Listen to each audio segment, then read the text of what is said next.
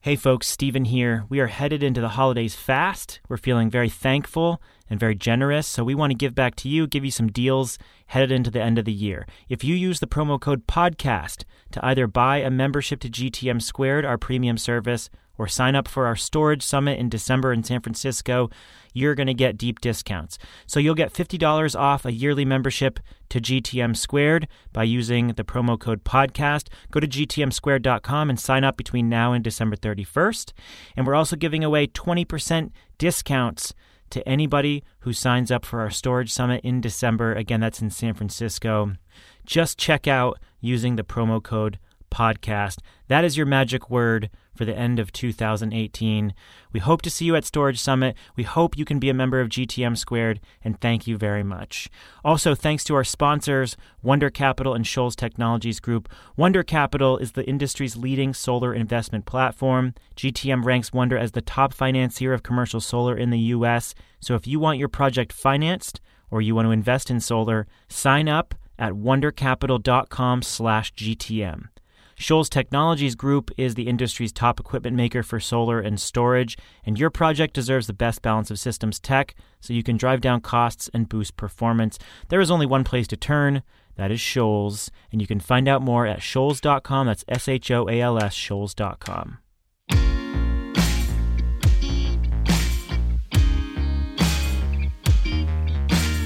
This is The Interchange, conversations on the future of energy from Green Tech Media. Welcome, I'm Stephen Lacey in Boston.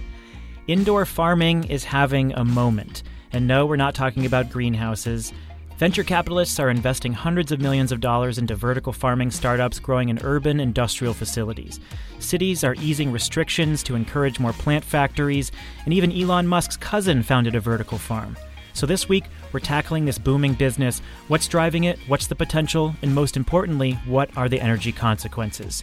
Shail Khan's my co-host. He's here with me. He is our Chief Grow Officer here on The Interchange. How are you, sir? I'm good. I will happily accept that title. Do you have a green thumb? I'm attempting to have a green thumb. The one thing I'm good at growing is hot peppers because I make my own hot sauce. So I've somehow figured out how to grow hot peppers, partially because they're really actually pretty hard to kill. Everything else, I have a very successful track record of killing. Same here. Shail is the Senior VP of Research and Strategy at Energy Impact Partners. And many of our planning calls start with Shail getting really excited about a topic and me just sort of agreeing and saying, sure, I like that. And this topic today was one that really caught my ear when you pitched it. So why is indoor agriculture on your mind?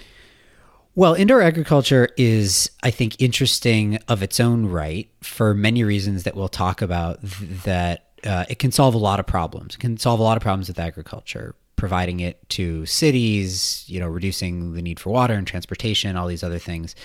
So it's interesting on its own, but I personally am an energy guy. For whatever reason, I seem to look at everything through the energy lens and probably always will. So the reason that I find indoor agriculture so interesting is that, as I have learned, it has, one, the potential to deliver a lot of new energy consumption, specifically electricity consumption. And two, it has a pretty unique profile in terms of load for electricity, and a profile that can potentially be, if harnessed in the right way, actually really valuable to the grid.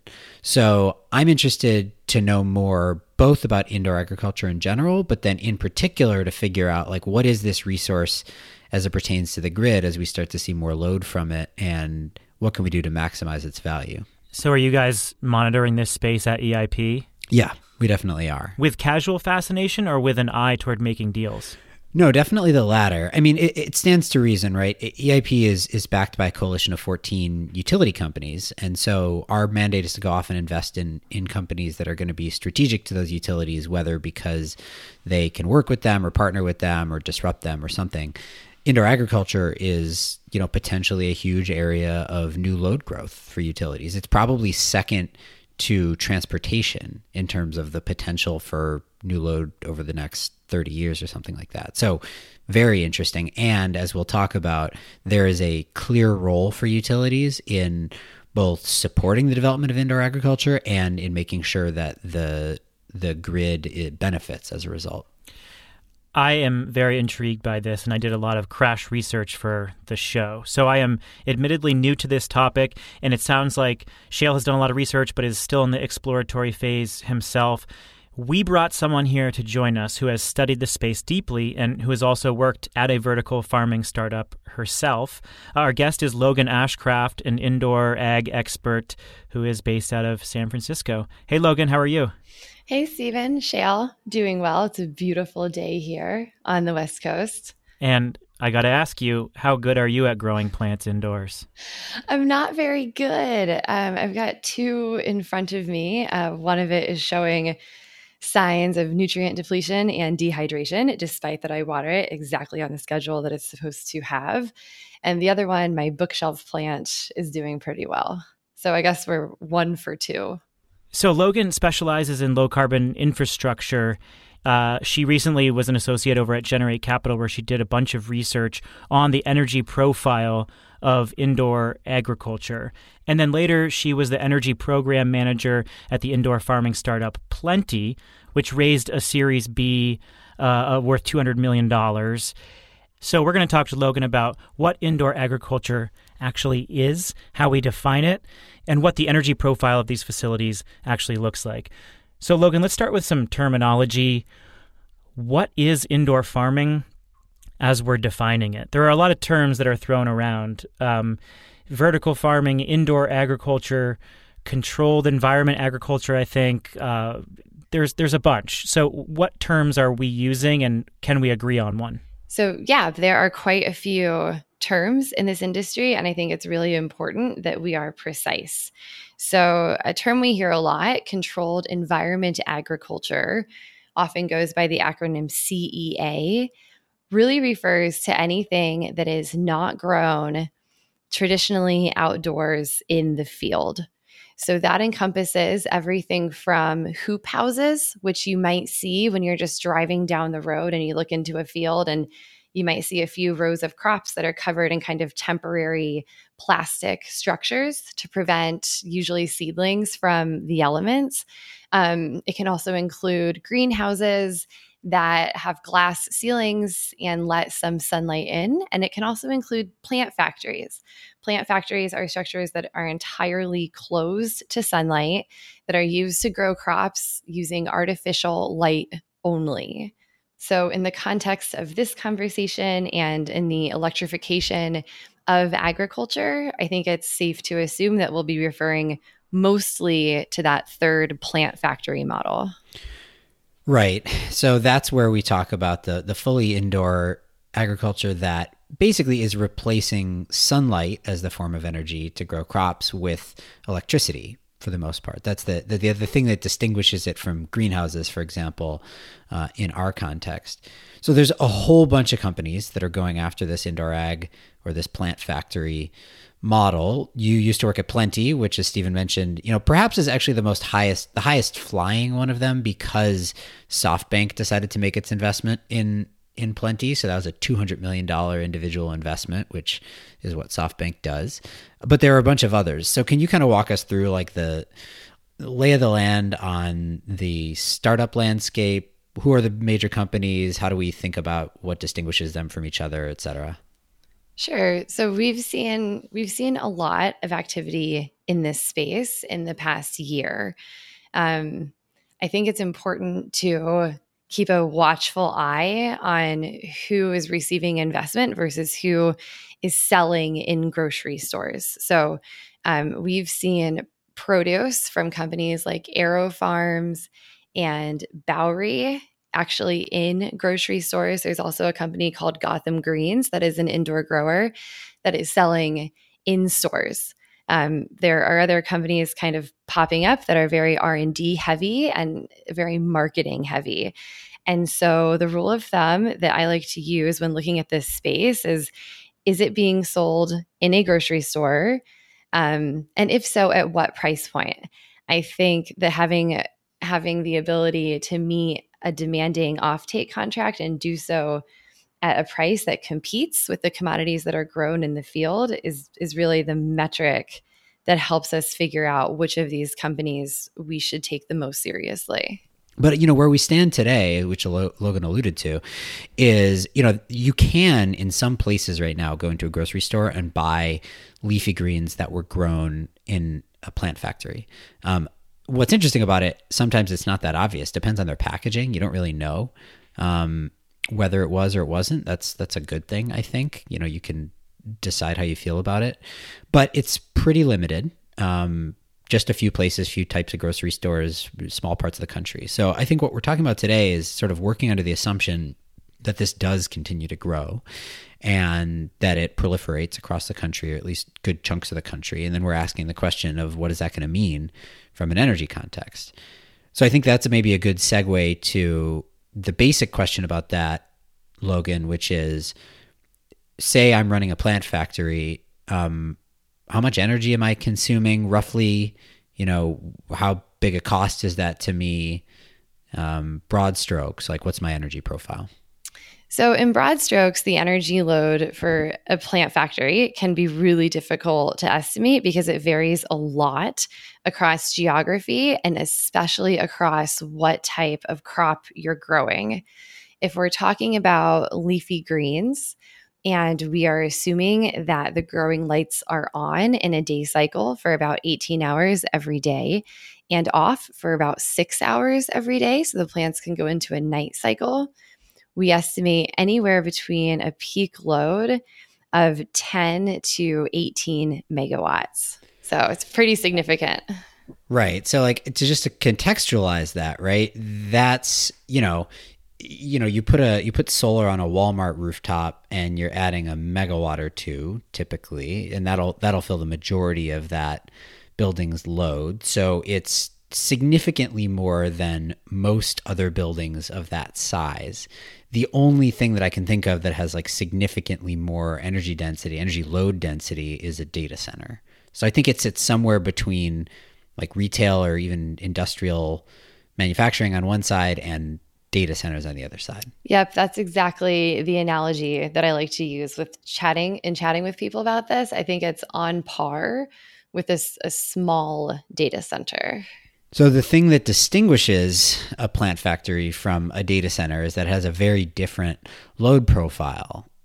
So can you mentioned the growth cycle, the daily growth cycle. Can you just go a little bit more into what that means in terms of energy consumption from a plant factory? So great question. I don't think we have seen a load profile quite as exciting or as malleable as the one associated with a plant factory. And I'm really excited to get into the details.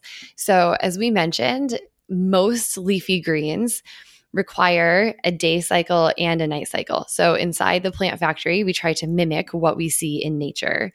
The LED growing lights are on for about 18 hours a day. And with the lights, we also have a really substantial HVAC load, which can be as much of an electricity draw as the lights themselves, depending on how much moisture the plants are putting into the air. So we have this monstrous daytime load. But then at the same time, every day, each growing cycle, we turn the growing lights off. And when those lights turn off, the HVAC is also significantly ratcheted down, and we shed about 75% of the total load. And so the beauty of these day and night cycles is that they can be scheduled to both optimize for the cheapest electricity and create more flexibility on the grid by having that trough in your load curve occur when the rest of the grid is peaking. Only here on the Interchange do we describe load profiles as extremely exciting.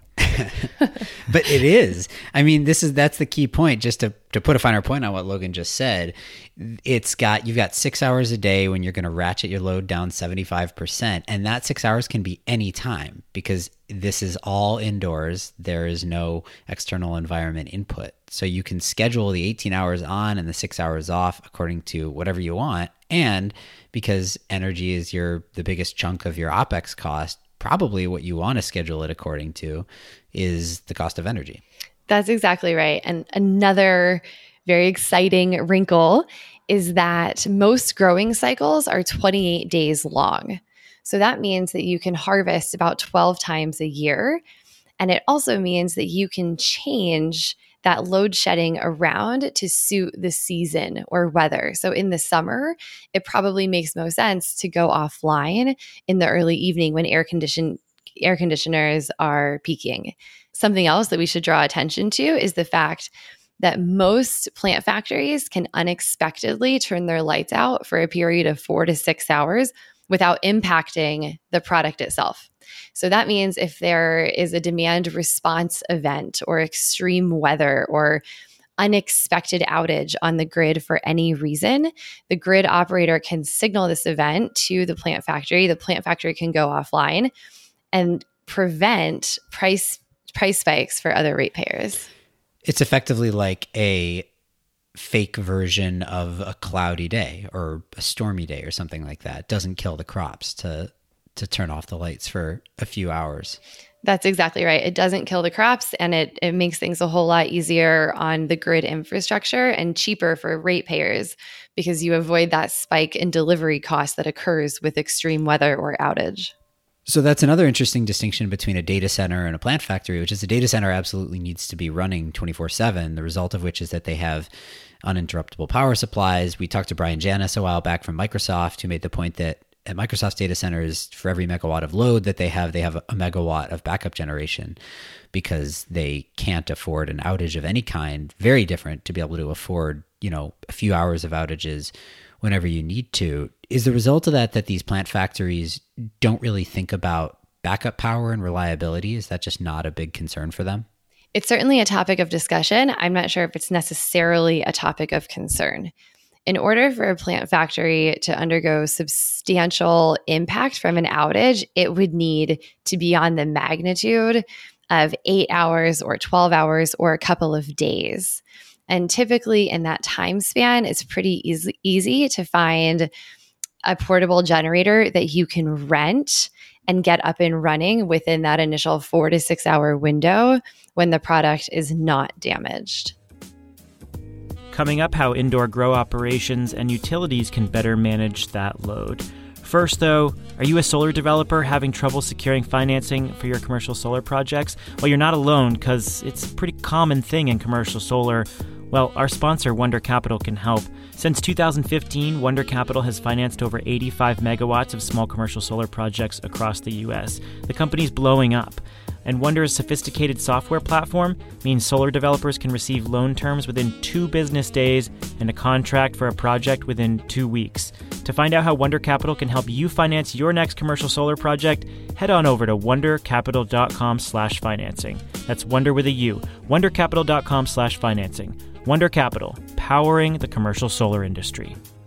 And of course, securing the best financing terms possible means securing the best equipment possible. And our other sponsor, Shoals Technologies Group, can help with that. Shoals makes best-in-class equipment to support your solar or storage project. Junction boxes, combiner boxes, monitoring systems, whatever you need to drop costs and boost performance, Shoals makes it. Shoals is an American company focused on American quality, and they've been serving the industry since the 90s. The leading developers, they all trust Shoals. For the best equipment in the market, go to Shoals.com. That's Shoals, Shoals.com.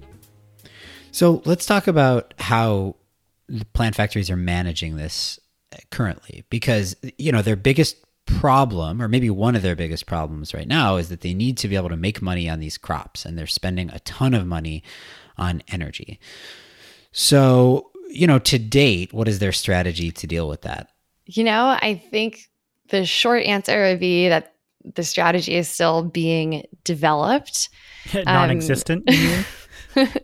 I can say, at least for Plenty, I outlined a strategy that I think will be really effective. And there is a smart way to do it, but it absolutely hinges on collaboration with regulators and utilities.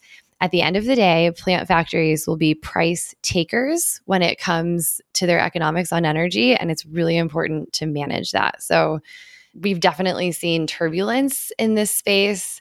A couple of examples, my former CEO, Matt Bernard at Plenty, has said in an interview that the company would survive and really benefit with a 3 to 5 cent per kilowatt hour price on electricity. The folks over at Urban Ag News, when we spoke with Chris Higgins, he gave a more lenient estimate and said that he thinks a break-even point for these growers would be 7 to 9 cents per kilowatt hour. But this does not stack up well against the national average of 11 cents for commercial and industrial consumers. Which is also another reason why utilities actually really want to work with these plant factories, because they bring jobs, right? I mean, they're going to be trying as hard as they can to automate as much of it as possible. But, what utilities are thinking about and what regulators are thinking about if they're considering cutting any kind of a deal on electricity to somebody to come into a territory is whether it's going to create benefits, local economic development benefits, among other things. And so there's an argument for plant factories that it will. But back to the energy question. I mean, I guess so, I could imagine that plant factory operators are going around the country to utilities and to regulators and saying, hey, I can build a new factory in your territory. It's going to bring some jobs. And just as importantly, it's going to bring a whole bunch of new load. Cut me a sweet deal on electricity. One, is that what's happening? And two, is it effective? That is a strategy that some farm operators are using. I don't think it's particularly feasible or effective. And that is because, the three of us here, we're familiar with the rate making process. We know that electricity is a public good. And so despite the potential slew of public health and education benefits that having better access to food could bring to a community, it's not quite enough to put a PUC over the edge and offer dirt cheap rates to a plant factory, which is, by the way, in a pretty nascent young industry, at the expense of all of the other rate payers. So we need to get more creative in how we structure this approach. Right. So what do you think what's the right approach? So I have some ideas on this. The thing I think that would be most helpful far and away is, two things. First of all, the maintenance of existing time of use rates. As we've discussed, the load curve here is super malleable, and that enables plant factories to take advantage of time of use rates.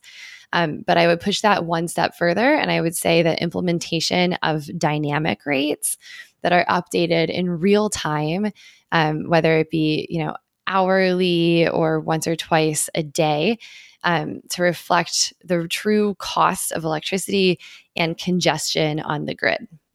So if those rates are constantly changing, plant factories can benefit from them by taking advantage of the cheapest possible electricity.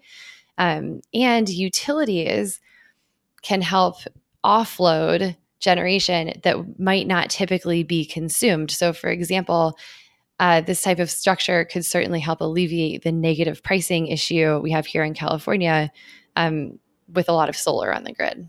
So you have this very predictable load, which you can do unique things with to serve the grid. In California, for example, you have this oversaturation of renewables at times, and plant operators are forced to curtail, and that problem is only increasing. You also have this duck curve where you have oversaturation of solar in the middle of the day, and then you have this extreme load ramp toward the evening when everyone gets home and they leave work and so forth. And so these plants can be cycled so that they're soaking up a lot of that excess solar power in the middle of the day. It seems to me to be an obvious tool to manage the grid with a lot of renewables on it. I completely agree. I like to refer to plant factories as liposuction on the belly of the duck. Oh, I love that. You heard it here first. That's so good. That's funny. Yeah, and rate structures are probably the most important thing, but it's also probably worth noting there's other things that regulators and policymakers and utilities can do to try to make sure that the ultimate profile of plant factories is beneficial. They could do things to support energy efficiency, for example, and to incentivize the use of energy efficient LEDs and HVAC systems. And so, it goes beyond just rate making, but I do think that rate making is probably the most important component. I agree. We've seen efficiency rebates really encourage and help defray construction costs in these plant factories. For example, Puget Sound Electric offers a CapEx rebate program that will actually help any new construction customer in their territory defray costs spent on extra efficient equipment. A big problem that often occurs is that these plant factories are being built in urban centers. And so what used to be just, a warehouse that did not require that much power now needs to support a 10 megawatt peak. And those upgrade costs can be absolutely stifling. So anything that utilities can do to help rebate those CapEx investments over time can be extremely helpful as well. There's an even bigger issue to this, and that is the sustainability piece. So clearly you can use these facilities to better match grid needs, and you, because of their predictable load, can sell them cheap renewable electricity. But we have to do that in order to make these facilities sustainable. Otherwise, they're just, buying coal electricity. So it seems to me that there's a really important sustainability imperative here if we truly want to call these facilities clean and better than traditional agriculture. Though I think you also need to, if you're taking the broader sustainability picture, it's probably important also to note all the other sustainability benefits of indoor agriculture, ranging from lower transportation and logistics and the emissions associated with that, significantly lower water usage. I've heard one plant factory operator say 90%, 98% less water versus an outdoor farm, no need for pesticides. Like there's all these other benefits too. That is a fair point, Shayle, but I think it's important to have a healthy dose of skepticism, especially on the water piece. So most indoor farms, whether it be a greenhouse or a plant factory, it's probably safe to say they use 75 to 90% less water than the field. So I think that we can address that water scarcity issue if we're in a greenhouse. To me, the big ticket issue here really is electricity. All right, Logan, I got to ask you, since you've studied this space very closely and you know it well, help us with a bet. Last week, Shayle bet me and our listeners that in the next 10 or 15 years, we'd be getting 20% of our food from these plant farms. What do you think about that projection? Would you take that bet? So 20% of all of our food from plant factories. That's Shayle's wager. No, that is not my wager. My wager was that 20% of her produce, 20% of Bug's personal produce will come from indoor farms. That is what I meant. I was just a little overbroad in my characterization. Wait, but yes. Bugs as in insects? We didn't really explain. Sorry. What are you guys talking about? Okay. I wrote an article that was making a bunch of bets about the future of somebody named Bug, which is the nickname for my colleague's daughter who's due to be born in 2 months. So it's basically a person born in 2019, and it's bets about her life. One of the bets was by the time she shops for her own groceries, 20% of her produce will be grown indoors. I should note that she's probably going to be an urbanite, so that was another factor in my bet. 20%, huh? So, Shayle, I'm not sure if you made the best possible wager, unfortunately, and I'll tell you why. In this conversation, we've been focused heavily on leafy greens, and while leafy greens are very nutrient dense, they're not very calorie dense. So there are a lot of other pieces of produce in our basket that we need on a daily basis to meet calorie requirements. The other cruel twist in this conversation is that we've been, again, talking about leafy greens, but flowering fruits and vegetables, like strawberries, for example, require much greater light intensity. And this results in a lot of extra heat and moisture in the plant factory, which means that our HVAC load is also going through the roof. So solving the energy cost question is certainly a prerequisite to getting to anywhere near that 20% number. Logan Ashcraft is an expert on indoor agriculture, particularly as it relates to energy use. You're also co-authoring a paper with Shayle and an energy systems engineer. What is that going to be about? So I'm super excited about this. I'm co-authoring a paper with my friend and colleague, Dr. Zach Pisonic, and with Shayle. And we are focusing on how indoor agriculture and plant factories in particular can be integrated into the grid at scale. So we will look really closely at different types of rate setting mechanisms that can be used to support this growth. And then we'll also look at more downstream effects like integration of more renewables and a lower cost of energy for all ratepayers as a result of the introduction of this very flexible load. Yeah, I'm finding it a totally fascinating area and worthy of being fleshed out a bit more than we've talked about right now. We've talked about things like dynamic rates, but what do we really mean? What impact does that have on the economics of these facilities and so on? So look out for it. Once we get it out into the public world, it should be good. Well, thank you, Logan. We appreciate you coming on the show. This was fun. Thanks so much, guys. Great to see you. Shayle Kann is my co-host. What are you having for lunch? Are you going to a farm and get some leafy greens grown indoors? Yeah, why not? I live in Berkeley. I'm confident that there's some sort of an indoor farm here. I just got to go hunting for it. Please take a picture, share it on Twitter. And if you want to know more about the energy equation for these facilities, hit us up on Twitter or send us an email to podcast@greentechmedia.com. And also give us a rating and review on any platform where you find this podcast. Thank you all for being here with us. With Shayle Kann, I'm Stephen Lacey. This is The Interchange, conversations on the future of energy from Green Tech Media.